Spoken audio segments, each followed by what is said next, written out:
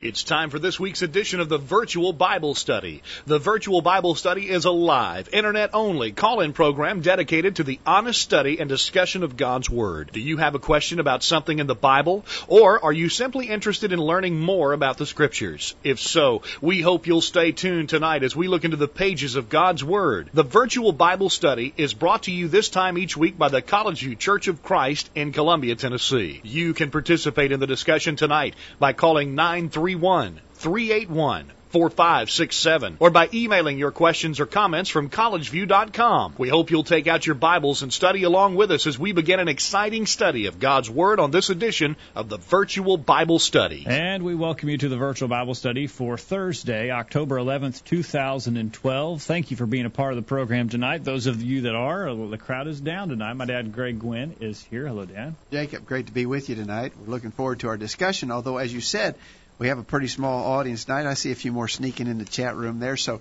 I think there's a big political... Don't say anything about it. We don't want the people that are here to... Everybody knows. They've been talking about it all week, the big vice presidential debate tonight, and I think a lot of people are interested. For some reason, that debate in particular has garnered a lot of interest, and so I imagine several are listening to that live, so maybe we'll have a few additional ones picking us up by podcast or in the archives. And we have another listener and helper tonight. Anthony's behind the controls on the Anthony Cam tonight. Anthony, welcome to the Virtual Bible Study. Hey, thanks for having me. I went ahead, since you mentioned the Anthony Cam, I did throw up the Anthony Cam there for a second. Okay. Usually good. I shy away from it. All right, we're going to use it tonight. All right, we look forward to hearing from you at 877-381-4567, questions at collegeview.com, and in the chat room. If you're watching us live tonight, we look forward to hearing your comments there. Jacob, before we get into our topic for tonight, why don't you tell us about what we got coming up next week? Because we want to kind of advertise that and get a good crowd for what I think should be an interesting discussion. We do. Next week, we're looking forward to a Unitarian Universalist minister from Nashville that will join us. She's agreed to come and tell us about her beliefs and their practices up there. So, she actually going to come here? No. She's going to be on the phone. I'm sorry. She'll be on the phone. And we'll talk about that. That's a denomination that you've heard about for a long time. In all the years that I've been preaching and studying with people about the Bible, I've never encountered or talked with a Unitarian Universalist member, let alone preacher. That'll be a completely new experience for me. And in this part of the country, I think it's a very they're few in number. Yeah. Up in the Northeast, I think there's more. It's more common. And so she is working with a group that's growing in number, actually, in Tennessee, and so she'll tell us about that. Anthony, you mentioned last night when we were talking about this, in the news, do you remember just 2 or 3 years ago, there was a guy attacked a church and shot several people in Knoxville, and that was a Unitarian Universalist church. That was my last recollection of anything about that organization. Okay, okay, that's good. That's interesting. That's next week, Thursday the 18th. We'll look forward to that discussion. And then we also have something to announce for the week following. Okay, starting Sunday the 21st and running through Friday night the 26th, we've got a gospel meeting here at College View. We'll be meeting on Sunday, our regular morning times, 9:30, 10:30. 2:30 in the afternoon, we'll sing for a half hour. 3 o'clock in the afternoon, we'll have our evening service. And then Monday through Friday will be at 7 o'clock each evening. So any and everybody in the Middle Tennessee area, if you're within driving distance of College View, please come and join us. Our theme for that week, I think, is interesting. It should be informative. Okay. We're asking the question, what makes the Church of Christ different? And we've assigned to our different speakers, we have a different speaker every day, we've assigned to our different speakers a particular concept that we believe makes the Church of Christ different than other religious organizations that exist in this area and around the world.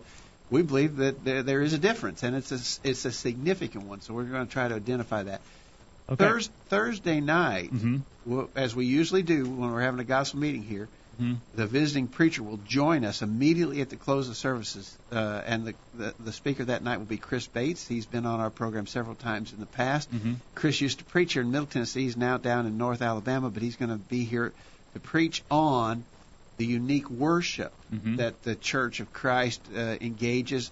We believe that there are certain aspects of our worship. We're not saying we're bizarre or off-the-chart weird, but we believe that there are certain aspects of our worship that are different than some, and for a reason. We're trying to follow the biblical pattern. Chris is going to preach about that, and I think what we typically do is we just take his concepts of the sermon and we'll talk about them. So we'll be talking about basically the worship of the Lord's church on that night, 2 weeks from tonight. All right. If you need directions, visit our website, thevirtualbiblestudy.com, to find directions to our meeting place. If you are in the Middle Tennessee area and maybe you wonder, what is the Church of Christ all about?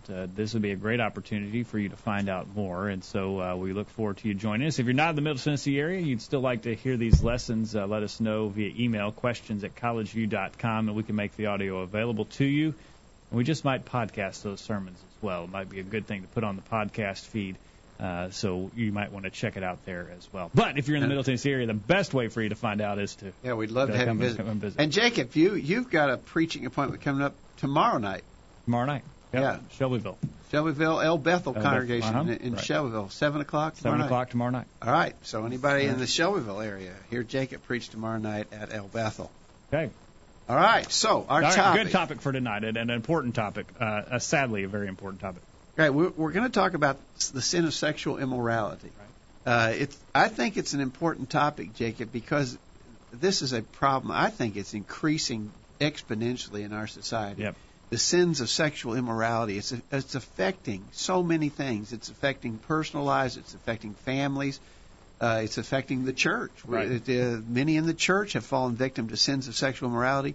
It's certainly plaguing our youth.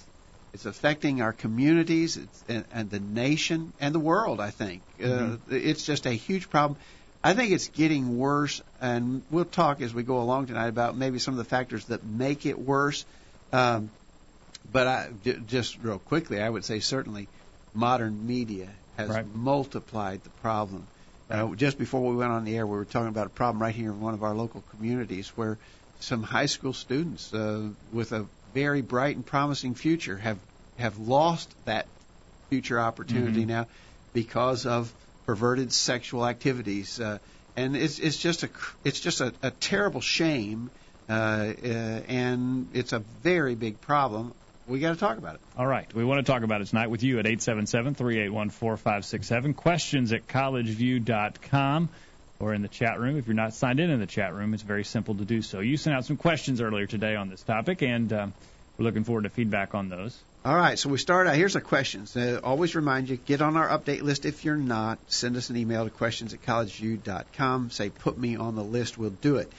Here's the questions we sent out earlier today. We always, about midday on Thursday, send out the topic for discussion on Thursday night and some questions that we'll try to pursue in the course of the discussion. Yeah, it's very simple to get on the list, and there's no spam associated if you'd like to stay abreast of what's going on with the virtual Bible study. Yeah, so here's the questions we sent out today. Number one, just a little bit of a technical start. We want to make sure we understand a word in the New Testament. I asked, what's the accurate translation of porneia?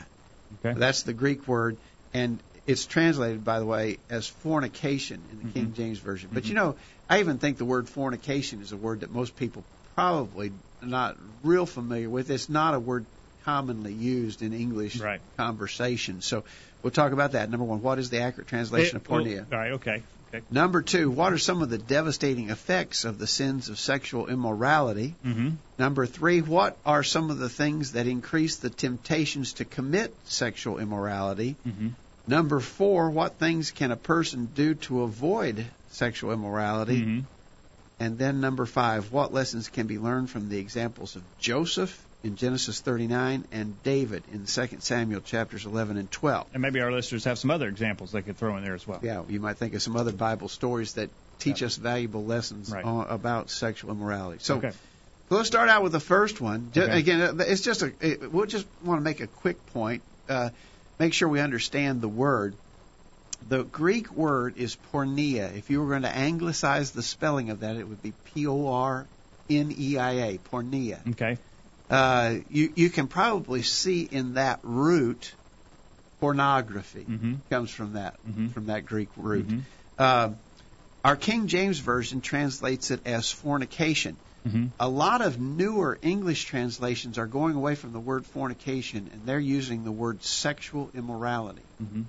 Now, I think there's actually kind of a problem with that. Okay. Because I believe that's too general of a definition of fornication or porneia.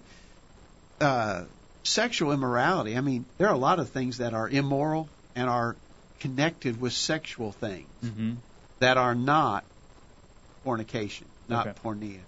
The Greek word porneia involved illicit sexual intercourse, according to Thayer.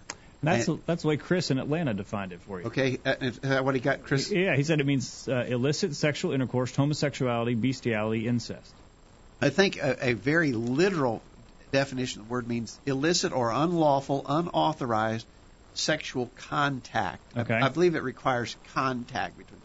Now, we mentioned the word pornography. Pornography is immoral. Right. Certainly, it's sexual and it's immoral, but it's not porneia. Okay. And so I just think we want to be a little bit. I've just brought up this point to make sure that when we're reading these newer English translations, we don't come up with a faulty conclusion. One of the things, and we're not here to talk about divorce and remarriage tonight, but one of the things that's come up several times, maybe a wife finds her husband viewing pornography on the internet. Mm-hmm. Oh, of course, she's rightfully, Right. absolutely disturbed by that. Right. So she's going to file for divorce because she says he's committed sexual immorality. Matthew 19:9 says, "Whosoever shall put away his wife, except it be for porneia, fornication."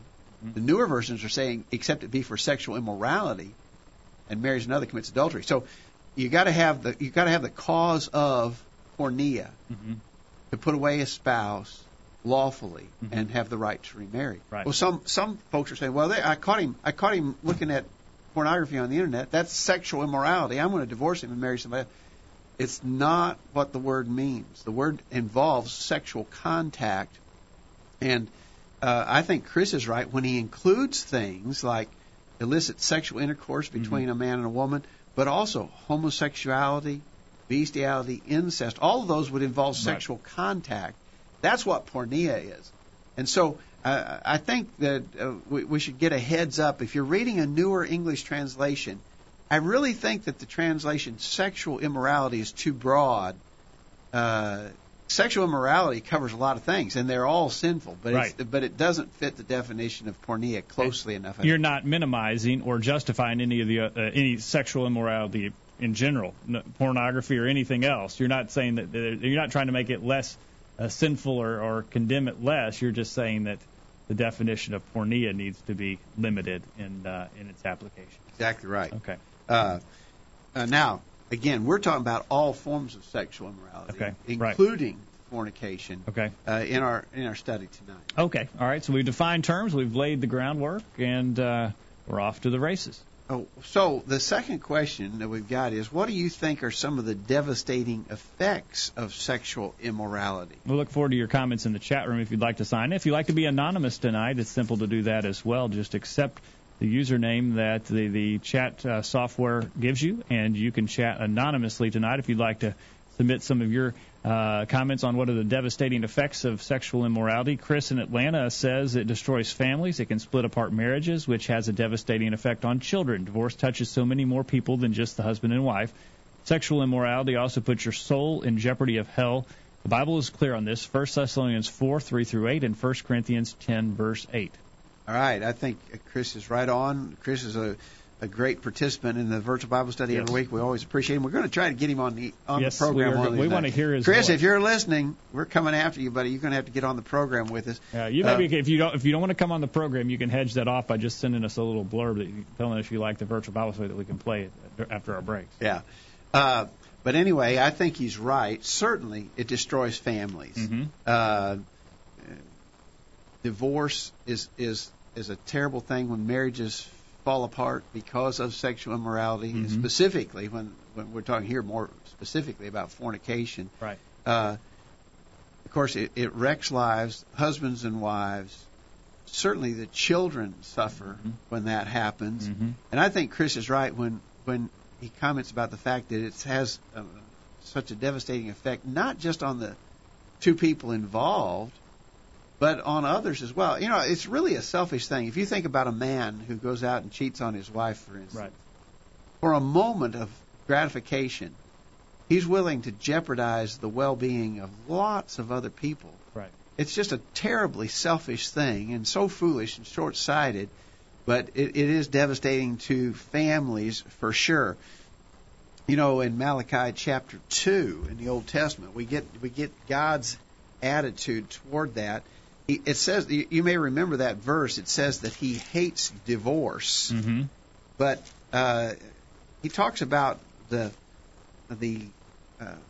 sort of what's behind that. He says, this is Malachi 2:16, the Lord, the God of Israel, saith that he hateth putting away, other versions will say divorce, for one covereth violence with his garment, saith the Lord of hosts, therefore take heed to your spirit that you deal not treacherously. The previous verse says, let none deal treacherously against the wife of his youth. I mean, it's just a violation of the closest relationship that can exist between humans. It's a breaking of vows and promises. Mm-hmm. I really think that there's nothing you could do to a person that would be more hurtful than a spouse cheating on his mate. All right, and your children as well. Yeah, and potentially your children's children. It's just a huge betrayal. Yeah. Right. All right, there's a couple other things that I want to mention along the lines of what are some of the effects of sexual immorality. But get in the chat room. Tell us your thinking. Let's run to a break here, Jacob. We'll catch some more of this when we get back. What are some of the devastating effects of sexual immorality? Sign in the chat room tonight and send your comments in there. Get on the phone and let us know your thoughts there. And then we got to get into an important discussion: is how can we? What are some things that increase the temptations? And then we'll get into some things to avoid. So that's as the program goes along. Don't go anywhere. The virtual Bible study continues right after this. Have you checked out all of the resources on collegeview.com lately? Check it out now while you listen to these important messages. The virtual Bible study will be right back after this. Tonight on Channel 8 WSIN, it's TV like you've never seen it before. Starting at 8, it's TV's funniest new comedy, Fornication in the City, and Marie has been misbehaving again. Guess what? I just cheated on my husband. He doesn't even know about it.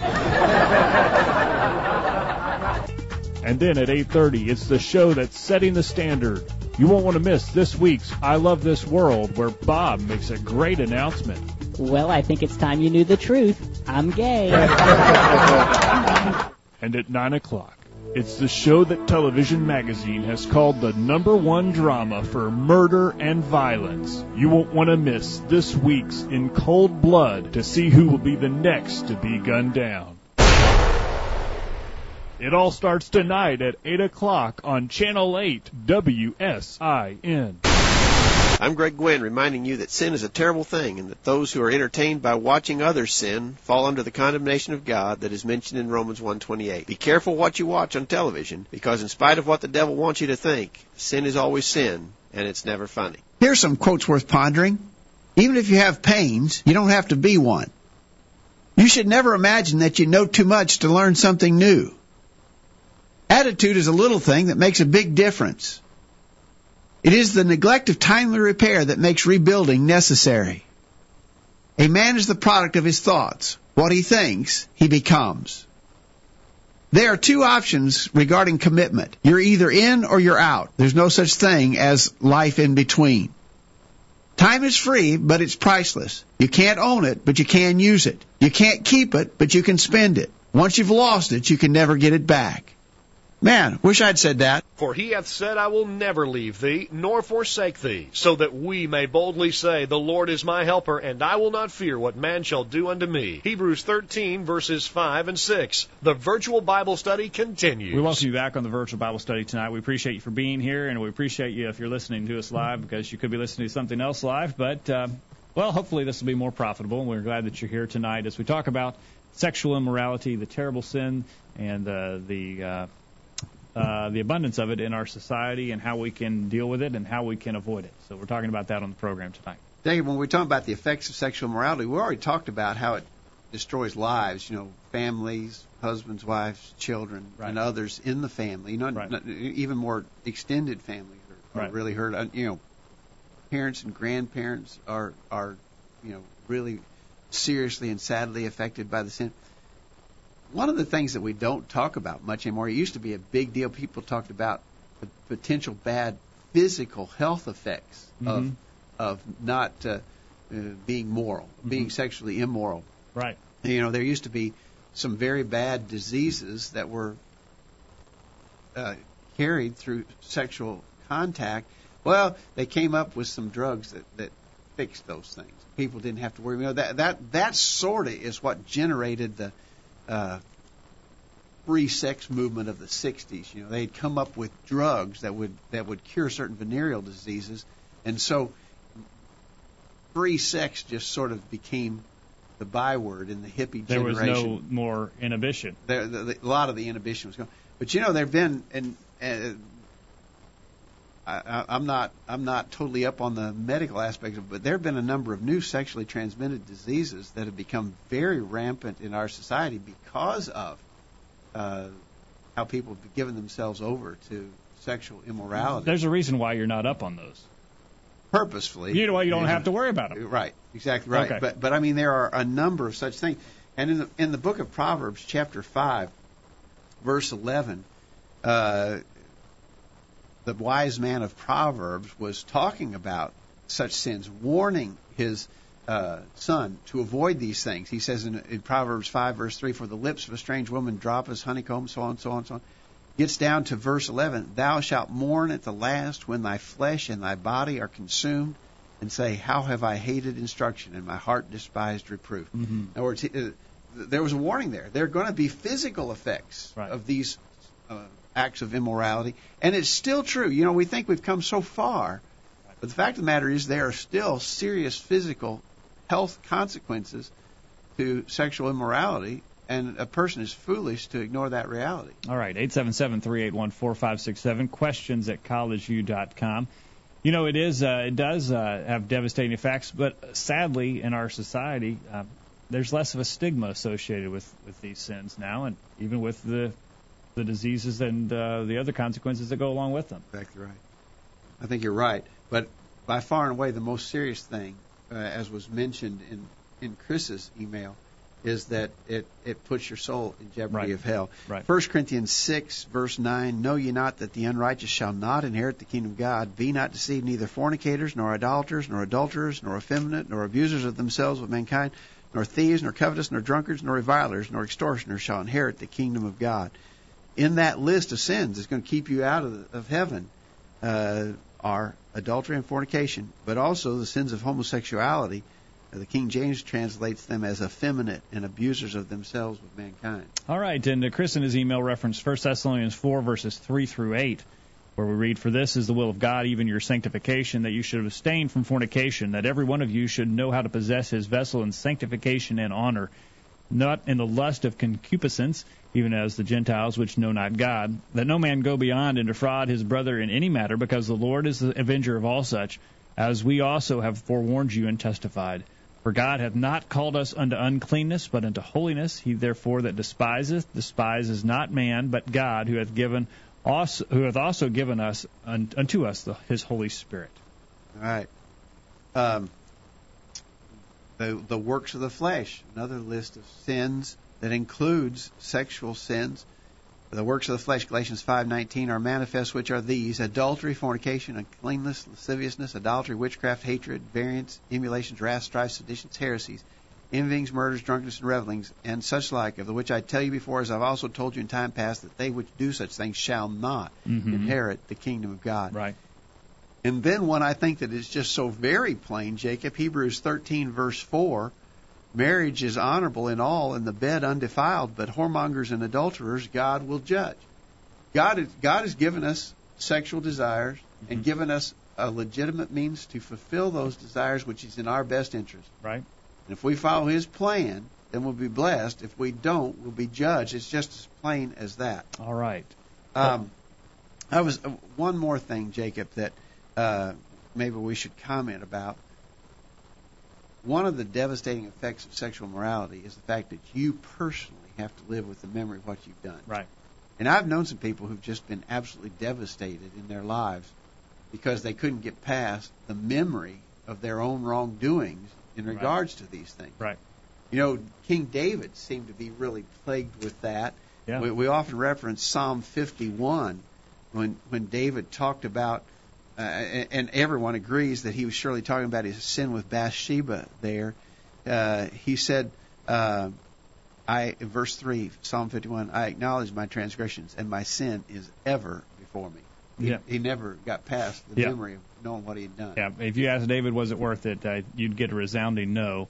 Not at all, and we should learn from his mistakes. 877-381-4567, questions at collegeview.com. In the chat room, Patrick says the availability and effectiveness of modern contraceptives have had more to do with the explosion of sexual promiscuity than anything else. And I think that's probably right. You know, I was talking about how there was this explosion of free sex because the consequences of sexually transmitted diseases were diminished back in the 50s, right, especially the 60s. But also contraception, right, more effective means of contraception were invented. We've never really gotten into that. I don't know if it's appropriate in the Virtual Bible.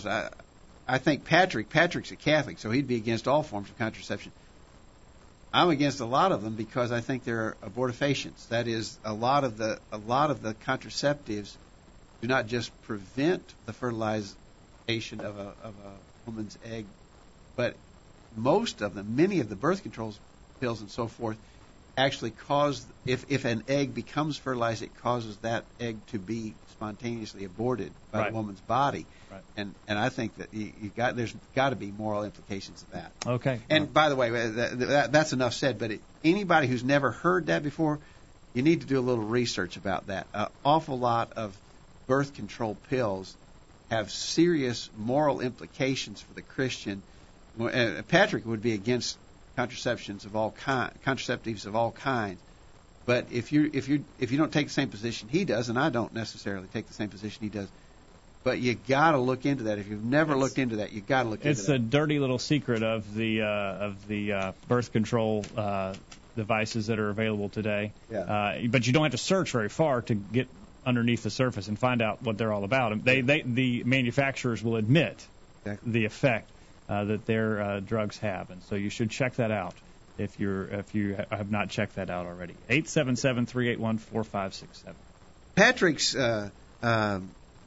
comment about things that would lead to an explosion of sexual immorality really leads us to our next question. What are some of the things that increase the temptations toward sexual immorality? All right. Let us know your thoughts about that tonight, if you would. We look forward to hearing from you on that. Some things that increase the temptations.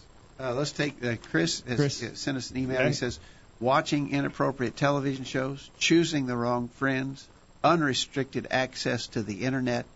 Bottom line is, if you put yourself in the wrong situation, you may very well fall into sin. Young people especially need to be aware of this when they are dating. Parents should ensure that they are not left alone in the house or in a room behind closed doors and so forth. Man, there's a lot of information there in what Chris has said. Let's start out. We're almost up to our mid-hour break, but he mentions watching inappropriate television shows and unrestricted access to the Internet. Right. And we could add to that the movies, for sure. We could add to that printed media. Mm-hmm. The devil's got as we've said many times in the Virtual Bible Study, the devil's got a whole new bag of tricks that he can use to tempt people. Mm-hmm. You think back, really, television itself and the movies, those are effectively new inventions. Right. I mean, just within the last few generations, the last 100 years. 100 years ago, nobody had a television set. If there were movies, they were, silent movies. Maybe I don't even know if they had silent movies 100 years ago. Maybe they did. I'm not sure when those came along. I don't know. But all of this is brand new stuff. The Internet. They didn't make a lot of noise when they came out. 20 years ago, nobody had the Internet. Right. And just think about how all of this moral filth is just now, there's this capacity to just pump this out, and people are just soaking it up like sponges. And if you allow yourself to be exposed to that, sooner or later you're going to act upon what you've allowed your mind to think about. Well, and you might also add to that innocent television shows and innocent printed media, innocent internet sites. The devil has his angles on those too, with the advertisements that he can. If you're watching a so-called decent television show, then an ad will pop up. And how many of us have had the unfortunate experience of trying to search for something legitimate on the internet, and a ugly ad will pop up. Right. So for sure. All right. Yeah, Anthony? I was just going to say that the Anthony cam, Anthony. Don't forget the Anthony. Well, anyway, maybe next time. Okay. But I mean, with each advent of each new technology, some of the first people to adopt it are those who are propagating the pornography and so forth. TV, film, internet, and even with cell phones, and now we've got, it's not texting, it's sexting, and so every little technological advance presents a new weapon for Satan to get at us from that angle, and we really need to be aware of that. Yeah, I haven't looked recently, but in times past I've seen statistics that indicate what a high percentage of the content on the internet is perverted sexual stuff. It shows you the state of mankind and our society. Really, it's just it's a very, very bad commentary on the state. So first thing, and there's other things we want to talk about, but the first thing that certainly increases the temptation is exposure to these kind of things: TV, movies, internet, printed media. Okay, all right. Let's go to a break, and then we'll get more thoughts on the other side. What are some things that increase the temptations to commit sexual immorality? And then, in the next segment, we'll get into things we can do to avoid sexual immorality, and that will be hopefully a large discussion, a long and lengthy discussion with your comments and your questions at questions@collegeview.com. Don't go anywhere. We'll continue after this week's bullet point. These guys are doing all of the talking. We need to hear from you. Call in now. The virtual Bible study continues right after this. This is Greg Gwynn with this week's bullet point. If you were arrested and facing a trial, you'd want to hire the best lawyer available. You'd want one that had experience in criminal proceedings. It would be even more helpful if you could find one with personal knowledge of the judge who would try your case. He would then be able to advise you about how you should act in the courtroom, how you should dress, and any other particulars that might help you get the most favorable ruling from the judge. All of us are facing a certain and real judgment. Hebrews 9:27 says it's appointed unto men once to die, and after this the judgment.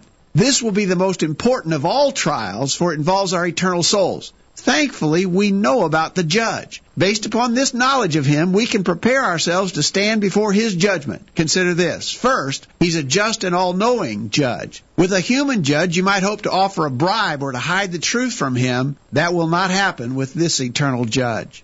Secondly, he judges by an absolute standard. Some judges interpret the law differently than others, and some refuse to uphold every element of the law, but the Lord will judge us all by the final and complete authority of his word. Third, he will judge each one of us based upon our own deeds. Our system of justice in this world is based upon the presumption that some crimes are worse than others. If we can convince the judge that our violations aren't as bad as those of others, we might hope for a lesser sentence. But in the final judgment, we will not be able to benefit by comparing ourselves to others or by pointing out people who are supposedly worse than we are. Fourth, extenuating circumstances won't be allowed as a defense with this judge. And finally, his judgment will be final. There'll be no appeal process. So now you know the judge and his methods. Prepare yourself for final judgment. That's this week's bullet point. Think about it. Hello, my name's Kent Bumgardner. My family and I love to listen to the virtual Bible study. Please join us. Missed a recent virtual Bible study program? Listen to any of our past programs from the archives section of our website. Now, back to the virtual Bible study. We're back on the program tonight, and we'll look forward to hearing from you at 877-381-4567. Questions at collegeview.com as we discuss sexual immorality. We'll remind you this program is brought to you by the College View Church of Christ in Columbia, Tennessee. You can find out more about us by visiting our website, thevirtualbiblestudy.com, and find out about a sermon podcast that you can get there as well, where you can hear a lesson that was presented the previous week at the College View Church of Christ. Join and listen and subscribe to the sermon podcast there at thevirtualbiblestudy.com. We're talking about sexual immorality tonight. Some of the things that increase the temptation, we're going to have to move a little more quickly here, Jacob, but Chris in his email suggested choosing the wrong friends. Absolutely right. Young people in particular are prone to this danger. And it removes some of the restriction, the inhibitions, or the. No, in other words, if I'm with good people who are not inclined to do this sort of thing, then I won't be tempted to do it either. But if I'm around bad people who are pushing me to engage in this sort of thing, what are you, some kind of weirdo? Yeah. So kind of wrong friends for young people, but I mean older people too. If an older person, here's a middle-aged married man. Right. But there's maybe at work there's this woman who's flirting with it. He needs to avoid her. Right. He needs to. You got to stay away from, and cannot afford to be around people who are going to present those temptations. So, our personal relationships, people we know, people we might associate with, are certainly things that can lead to temptation. Okay. Bottom line, if you put yourself in the wrong situation, you may very well fall into sin. Again, he's saying you got to keep the door shut there. You don't want to put yourself in a place where things could happen. And I like his point that parents need to be really active in ensuring that their young people are not put into dangerous, tempting situations. Right. Sometimes I just scratch my head and think, what are these parents thinking? Right. To let their kids do this sort of thing. There's always been high school dances, I suppose. Now there's middle school and grade school dances. People are pushing their young children to develop interest in the opposite sex at an earlier and earlier age. And I tell you, I just think it's so ridiculous. It's like pouring gas on a fire. Yeah. What do you think you're doing there? You got an adolescent child, and you're trying to excite their sexual passions at that age, and it's going to be years before they can legitimately fulfill those desires. What are you doing, parents? Yeah. Wake up. Use your head. All right. You're exactly right. I was going to say I'll get the soapbox out if you want it. You can get on it. Patrick says, I really think the anti-marriage attitude of modern society has a lot to do with the propagation of sexual immorality. Right. Even among Christian parents who may think they have their children's best interest in mind, I think often endanger their children by dissuading them from getting married, usually because they want their children to go to college and start a career. That's right. a good point, Patrick. I think that's right, because human beings are made by God with certain sexual desires. Right. And if you don't allow the legitimate fulfillment of those desires, then you're going to really increase the temptation to fulfill those desires illegitimate. Okay, and you referenced Anthony, 1 Corinthians 6:18 on the Anthony Cam tonight. Yeah, we were talking about trying not to, or not giving opportunity, to yourself to do these things, and so that came to mind. The idea of fleeing fornication is to run away, get very far. It's not let's see how close we can get.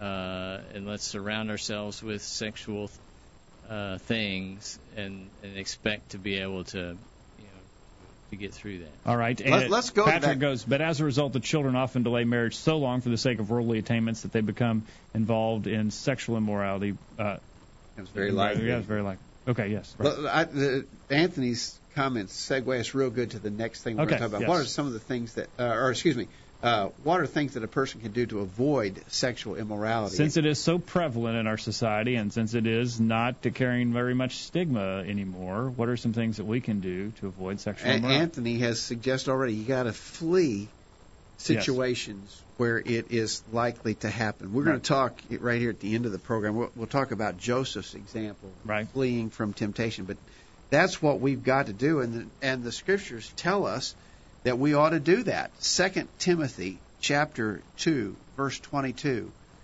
2 Timothy 2:22, Paul said to Timothy, who was a young man himself, if I can get my Bible open there, he said, flee also youthful lust. Mm-hmm. Follow righteousness, faith, charity, peace with them that call on the Lord out of a pure heart.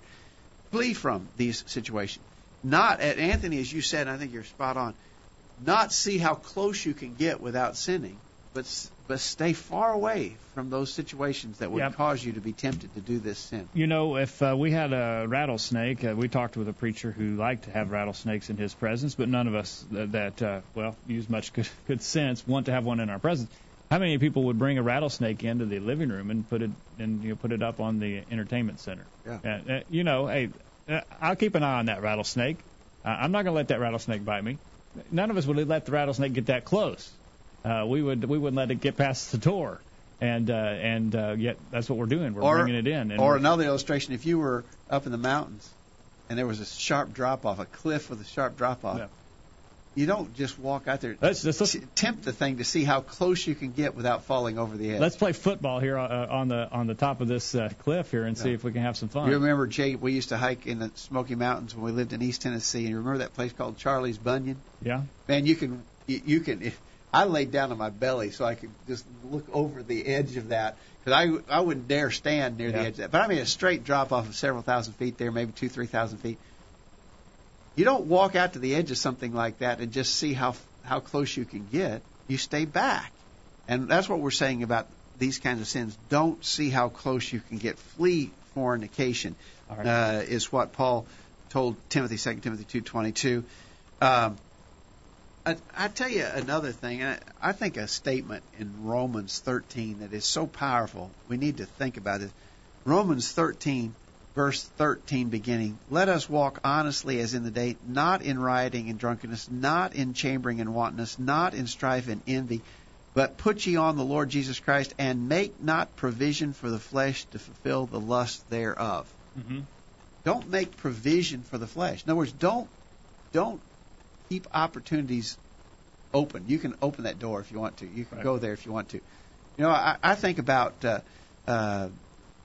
what some people have access to on their TVs at home by way of cable or satellite. They subscribe to these movie channels, and I understand you can get just any kind of X-rated nasty thing on there that you want. Well, it's there. Right. I don't usually watch it, but I might sneak over there and see what's going on. You know, that's making provision for the flesh, and you're going to fail if you do that. Well, then that leads me to a verse that I was going to mention, Matthew 5, verse 29. If thy right eye offend thee, pluck it out and cast it from thee, for it is profitable for thee that one of thy members should perish, and not the whole body should be cast into hell. If these things are causing us a problem, we've got to get rid of them. There is absolutely no reason why we should keep something around that would be a temptation to us. Again, we're playing with fire, and we need to realize and see sin for what it is. And if it's causing us a problem, get rid of it. If it was a physical thing, if there was some type of physical device in your house that you were constantly running into and bloodying up your face or bloodying up your, maybe it's a table in the middle of the living room, and once a week you walk into it and you stump your toe and your toenail's falling off. How many times would you stump your toe on it before you said, that table's got to go? Yeah. I'm going to get rid of it. Yeah. We do that with physical things, but we don't do it with spiritual things, and we need to start practicing it. You know, of course, if we're talking about things that we can do to avoid sexual immorality, one thing that is so obvious we may overlook it is find a suitable spouse. Yeah. Paul said in 1 Corinthians chapter 7, verse 2, to avoid fornication, let every man have his own wife, and let every woman have her own husband. Let the husband render unto the wife due benevolence, and likewise also the wife to the husband. So, God's given us an avenue. Yeah. We can use it. Yeah. And so that's a very appropriate thing. And as we already referenced, Hebrews 13:4, marriage is honorable in all, and the bed is undefiled. This is a good thing. God's given that for our blessing, and we should pursue that. I just don't recommend calling your spouse suitable. I'm not sure that would really play that well. Anthony, it might get you into trouble. Yeah, that might not fly too well on a Valentine's card. Yeah. You are a suitable wife. Yeah, she's suitable for me. Yeah. All right, Patrick in the chat room has some shocking the revelations here. He says, I know a woman from a Facebook group, a friend of a relative. She stated that she has 2 daughters, and when her daughters turn 12, she intends to get them on contraceptives. This is the demented mentality of modern society. People say 12-year-olds are too young to marry, so the answer they offer is to put teenagers on contraception so they can fornicate without consequence, supposedly. That is crazy. I agree with you, Patrick. That is just so sad. What in the world are you inviting there? Okay, so this woman's going to prevent her daughters from becoming pregnant, but she's not dealing at all with the emotional and spiritual train wreck that she's causing. Right. My daughter's 12. I'm going to give her a gun. I don't want her to use it, but I'm just going to give her a gun. Yeah, why not? I actually think what that woman's doing is more dangerous than giving her a gun. But you wouldn't do that with it. No. Okay. And Anthony, you mentioned that now that people are wanting the government to pay for these contraceptives, right? Patrick says he has done some research on that and is shocked how common that concept is to give these adolescent children contraceptives to prevent pregnancy. All right. All right. Let us know your thoughts. So, what have we covered here? We've covered. I had a list of several things. Why don't we take a break and get some more things together? And then our last point is, let's comment real quickly about what we can learn from Joseph and David, maybe some other Bible characters too. And I don't know. Maybe the debate must be getting good because we're losing people. Yeah, we got one of the smallest crowds tonight we've had in a long time. It's got to be that. We got to keep our listeners here. What are you going to do about my taxes? Huh? Come on. I don't believe what you're saying, mister. No, your time's up. All right, well, just a minute. Next question. All right, let's take a break. We'll be back right after this.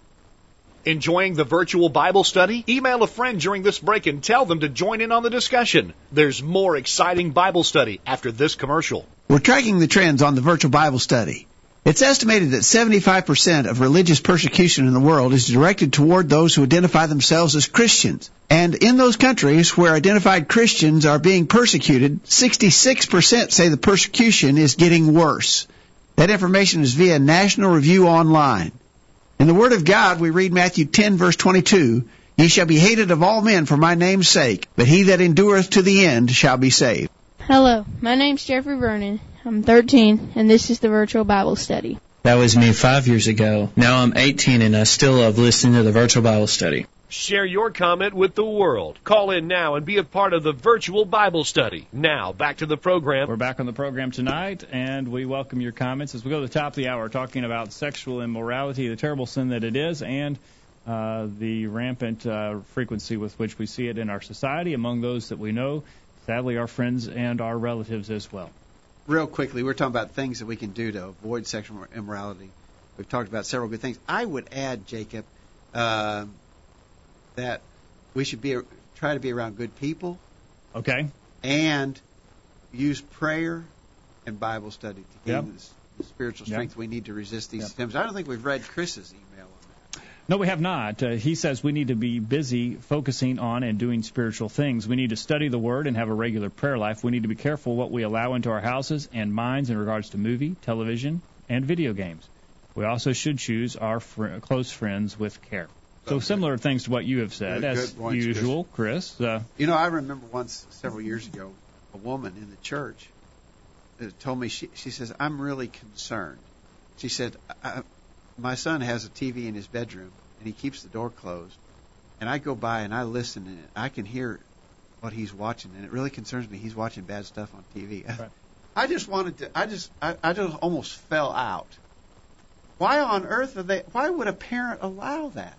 Right. I mean, that's like the rattlesnake, Jacob. Now they've moved the rattlesnake into their son's room, right. And they're letting the snake just have free reign. You wouldn't do that. Why?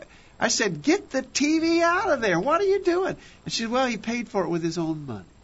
Yeah. So no, he bought his own poison. So we're going to let him drink it. Yeah. So she didn't feel like she had any jurisdiction then, since he did it with his own money, right? I guess. Would the same be true for drugs or alcohol? Well, he bought them with his own money, so I guess he gets to use it. Parents, I'm going to tell you, some parents are going to be held eternally accountable for allowing such things. And you can really get me on a soapbox fast. We talk about parents with allowing their kids unrestricted access to TV and unrestricted access, unsupervised access to the Internet. Right. I'm going to tell you, you do that, and it is not maybe, it is definite. They are going to be looking at stuff they shouldn't look at. Where's your brains? Well, you got to get over that. Yeah. Okay. You're right. All right. We've got to see this for the danger that it is, and stop playing around and take the necessary actions. 877-381-4567. Questions at collegeview.com. Anthony, your thoughts, your comments. Nothing right now. Nothing's coming to mind. Oh, come on. Right now. That's all right. Okay. All right. Let's go to this last one. We've got just a few minutes left on the virtual Bible study, and of course we could talk for a long time about, first of all, the example of Joseph in Genesis 39. Then we're going to go to King David in a minute. But if you look in Genesis 39, everybody, I think, remembers that story of Joseph. He was sold into slavery. His brothers were jealous of him. They sent him as a slave into Egypt. He became a slave of a man named Potiphar. Of course, Joseph was an excellent young man. He did well. Potiphar promoted him in his household. Yes. He was in charge of everything in Potiphar's household. Potiphar's wife tried to tempt him to commit sexual immorality. Mm-hmm. And so when it happened, it says, it came to pass, Genesis 39, verse 7, after these things, that his master's wife cast her eyes upon Joseph, and she said, lie with me. But he refused and said to his master's wife, behold, my master wotteth not what is with me in the house, and he hath committed all that he hath to my hand. There is none greater in the house than I, neither hath he kept back anything from me but thee, because thou art his wife. How then can I do this great wickedness and sin against God? And it came to pass, as she spake to Joseph day by day, that he hearkened not unto her to lie with her, or to lie by her, or to be with her. And it came to pass about this time, Joseph went into the house to do his business, and there was none of the men in the house there within. And she caught him by his garment, saying, Lie with me. And he left his garment in her hand and fled and got him out. Oh, the story goes on, of course, and now he's refused her a final time. She lies about him, says he forced her. Right. And so Joseph gets thrown into jail unjustly and languishes there for a long time. But think about the situation. And, again, we think we've come so far. This story is close to 4,000 years old. Doesn't sound that much different than the kind of things that happen in our day and time. Right. People today didn't invent sex. It's been around for a long time. Sometimes I wonder, do people think that they're the first ones who ever thought of this stuff? Yeah. I mean, sex has been around for a long time. People have been doing perverted sexual things for a long time. Potiphar's wife was like many in our world today. She was given over to this sort of thing. She wanted to have sexual relations with Joseph. But Joseph was determined not to do that. And it's clear that he had his defenses up from the get-go. And he talked about his loyalty to his master, but he also talked about his loyalty to God. Yeah. And, I think if we would keep in mind God of heaven, the God who gives us all that we have, who's blessed us so abundantly through his Son, Jesus Christ, who loves us so much, how could we do this great sin against God? Yeah. We need to remember that. All right. And we see a strong defense from Joseph. Never wavering, never cracking that door open. The door was closed from the start, and it's where it stayed. And that's why you got to have your defenses up ahead of time. Right. You can't wait till you can't allow yourself to be put into the moment of temptation. Be constantly exposed to the temptation and not have your mind already made up. You're not going to engage in those things, or you will fail. Notice the temptation of Potiphar's wife was not just once. But it says day by day. She kept on. And, of course, a lot of times when we face temptation, it sort of wears us down. It didn't wear Joseph down. He remained strong. Finally, when the temptation became so strong, she was so determined, she grabbed hold of him. Mm-hmm. He had to shed his coat and run out. Right. That was the only... Well, he did a courageous thing to literally run away. We talked about fleeing from fornication. Here, he literally fled. He ran out to get away from the temptation that this woman was posing to him. We got to have that same courage to get away from dangerous spiritual situations. One could probably surmise and make the argument that he probably knew there would be some ramifications for refusing her. He could have had some foresight into that, and he definitely did have to pay the price for that, but he was right with God, and that's what we need to understand.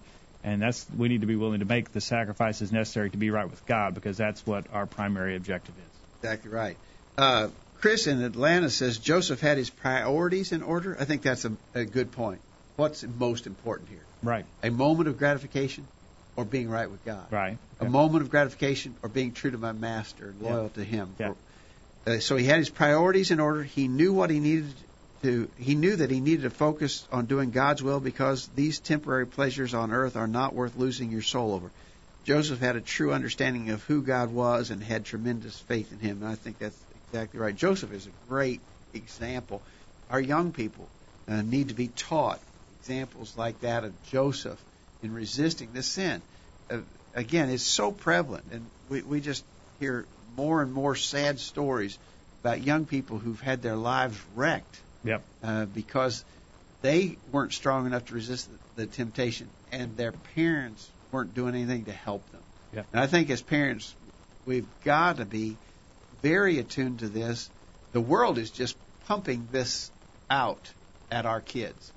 And parents who are not engaged, who are not talking with their children about these temptations, who are not dealing with it, who are not themselves perceptive and helping to shield their children from these temptations, just making a huge mistake. All right, Anthony, the parents' role in protecting their children. What are your thoughts? Yeah, it's an awesome responsibility. It can't be taken too seriously. It's got to be one of the greatest concerns of any parent, and it's up to the parents to provide the right environment for their children. We've already talked about the access to various media and so forth, and making sure that that's appropriate. And I think that if the parents lay the proper foundation, particularly when it comes to their access to media, their friends, and so forth, that can pay, huge dividends down the road in that child's life, as far as their attitude towards, sex and all of that stuff. I think that just setting them up for success. And you got a pretty narrow window there, Anthony. As a parent, you got 10, 15 years where you need to be really on your toes and doing all you can to help your children. If you can get them through that critical period, then their lives are going to be blessed and your life is going to be blessed. Right. But if you are unwilling to do the work, if you're unwilling to meet that challenge, then you're just setting yourself up for a world of heartache and hardship. And Anthony, you're not to that point yet, but you're not far from it. The dating, what are you going to do about that? Yeah, the dating thing, I think we could probably do a whole program or series of programs on that. And I don't have all those questions answered. I'm sure soon I'll probably be looking out for even more advice on that topic. But I think our society, especially those who maybe have grown up outside of the church or have a more secular upbringing and background, I think those people, and I'm sort of including myself in that, need to step back and take a clean look at the idea of dating. I think what our society deems appropriate when it comes to teenagers and dating is probably possibly quite a bit away from over the what line. We should be. I think you're right. By the way, for your admonition, February 2nd, 2012, we did a program, Parents, Teens, and Dating. That was this year? Yeah, that was February. Sorry, I forgot that one. Maybe I was gone. Maybe so. Okay. But it's, as you said, Anthony, it's just such an important thing. Parents got to think about it. So a lot to learn from Joseph's example. And a lot to learn from David's example, and we're going to have to learn it fast. All right, David's example. What about David, King David? That story is in 2 Samuel 11 and 12. We don't have time to read any of that, but you remember he happened to see Bathsheba bathing. Mm-hmm. And instead of turning away from that, he allowed his mind to dwell upon it. Mm-hmm. And then he sent for her. And then he committed the sin of sexual immorality or fornication. Okay. I think it's probably, in the purest sense, unavoidable. From time to time, we will see things. Mm-hmm. Certainly in our modern culture, because as we've been saying, the media pumps this out continuously. It's everywhere. It's probably unavoidable. If you go to the store, you're going to see immodest clothing and so forth. What do? You got to turn away from that. You've got to, there's an old expression that I've heard for years. You can't keep the birds from flying over your head, but you can keep them from building a nest in your hat. We're going to be exposed to certain things we wouldn't choose to be exposed to, but we don't have to dwell upon them. We don't have to let our minds become possessed by those kind of thoughts. Right. Okay. Don't let your mind dwell there. Thoughts precede actions. You let your mind dwell on those things, you'll end up doing the wrong thing. So David didn't do that. He let himself dwell upon the thought of it, and then he pursued it. He committed the sin of fornication. And then, of course, he had to do a lot of things to try to cover it up. Yeah. He lied. He tried to get Uriah the Hittite, the husband of Bathsheba, to sin. Then when he was unsuccessful, he finally had to kill Uriah. He didn't have to, but he did. He committed murder. All kinds of terrible snowball effects of the sin of David. We need to learn from that. I mean, how many times have similar things been imitated? I'm not saying that necessarily somebody committed murder to cover up fornication. However, in our day and time, I think people are committing murder by abortion to try and cover up the sin of sexual immorality. Yep. Just don't go there. I mean, it's not worth it. The consequences are far too grave. Far more than you want to pay. David is a classic example, according to Chris in Georgia, of how easy it is for a man of God to put himself in the wrong situation and give in to temptation. If it can happen to David, how much more so could it happen to me if I am not careful and to guard my heart and my mind? And we appreciate Chris for that comment, and certainly it is a true comment. We do have to guard our minds, and we've got to be putting up these guards proactively, Anthony. We've got to take proactive measures to make sure that we keep a pure heart and that we keep ourselves free from this sin. Right. It doesn't happen by accident, so we need to pay attention to what we're observing with our eyes, what we're listening to, places we're going, people we're associating with, and take steps to prevent those things. All right. All right. Well, we've had an important discussion. I hope we had a smaller audience tonight, I think because of the vice presidential debate, but hopefully a lot of people will be able to catch this in the archive forms. And we hope that we'll all be duly warned and renew our resolve to be right in these matters. All right. It is an important discussion, and appreciate it tonight, Dad. Thank you for your time and your comments. Thanks, Jacob. And thank you, Anthony, for being here, for your help on the program. No problem. And thank you for joining us on the virtual Bible study as well. We hope you benefited from our study and discussion of God's Word. We'll remind you next week. We're looking forward to a discussion with the Unitarian Universalist preacher from Nashville. Look forward to her joining us on the program. Look forward to you joining us as well. Until then, in the meantime, we encourage you to put God first in your life, study His inspired word, the Bible, and live by it every day. You'll never regret it.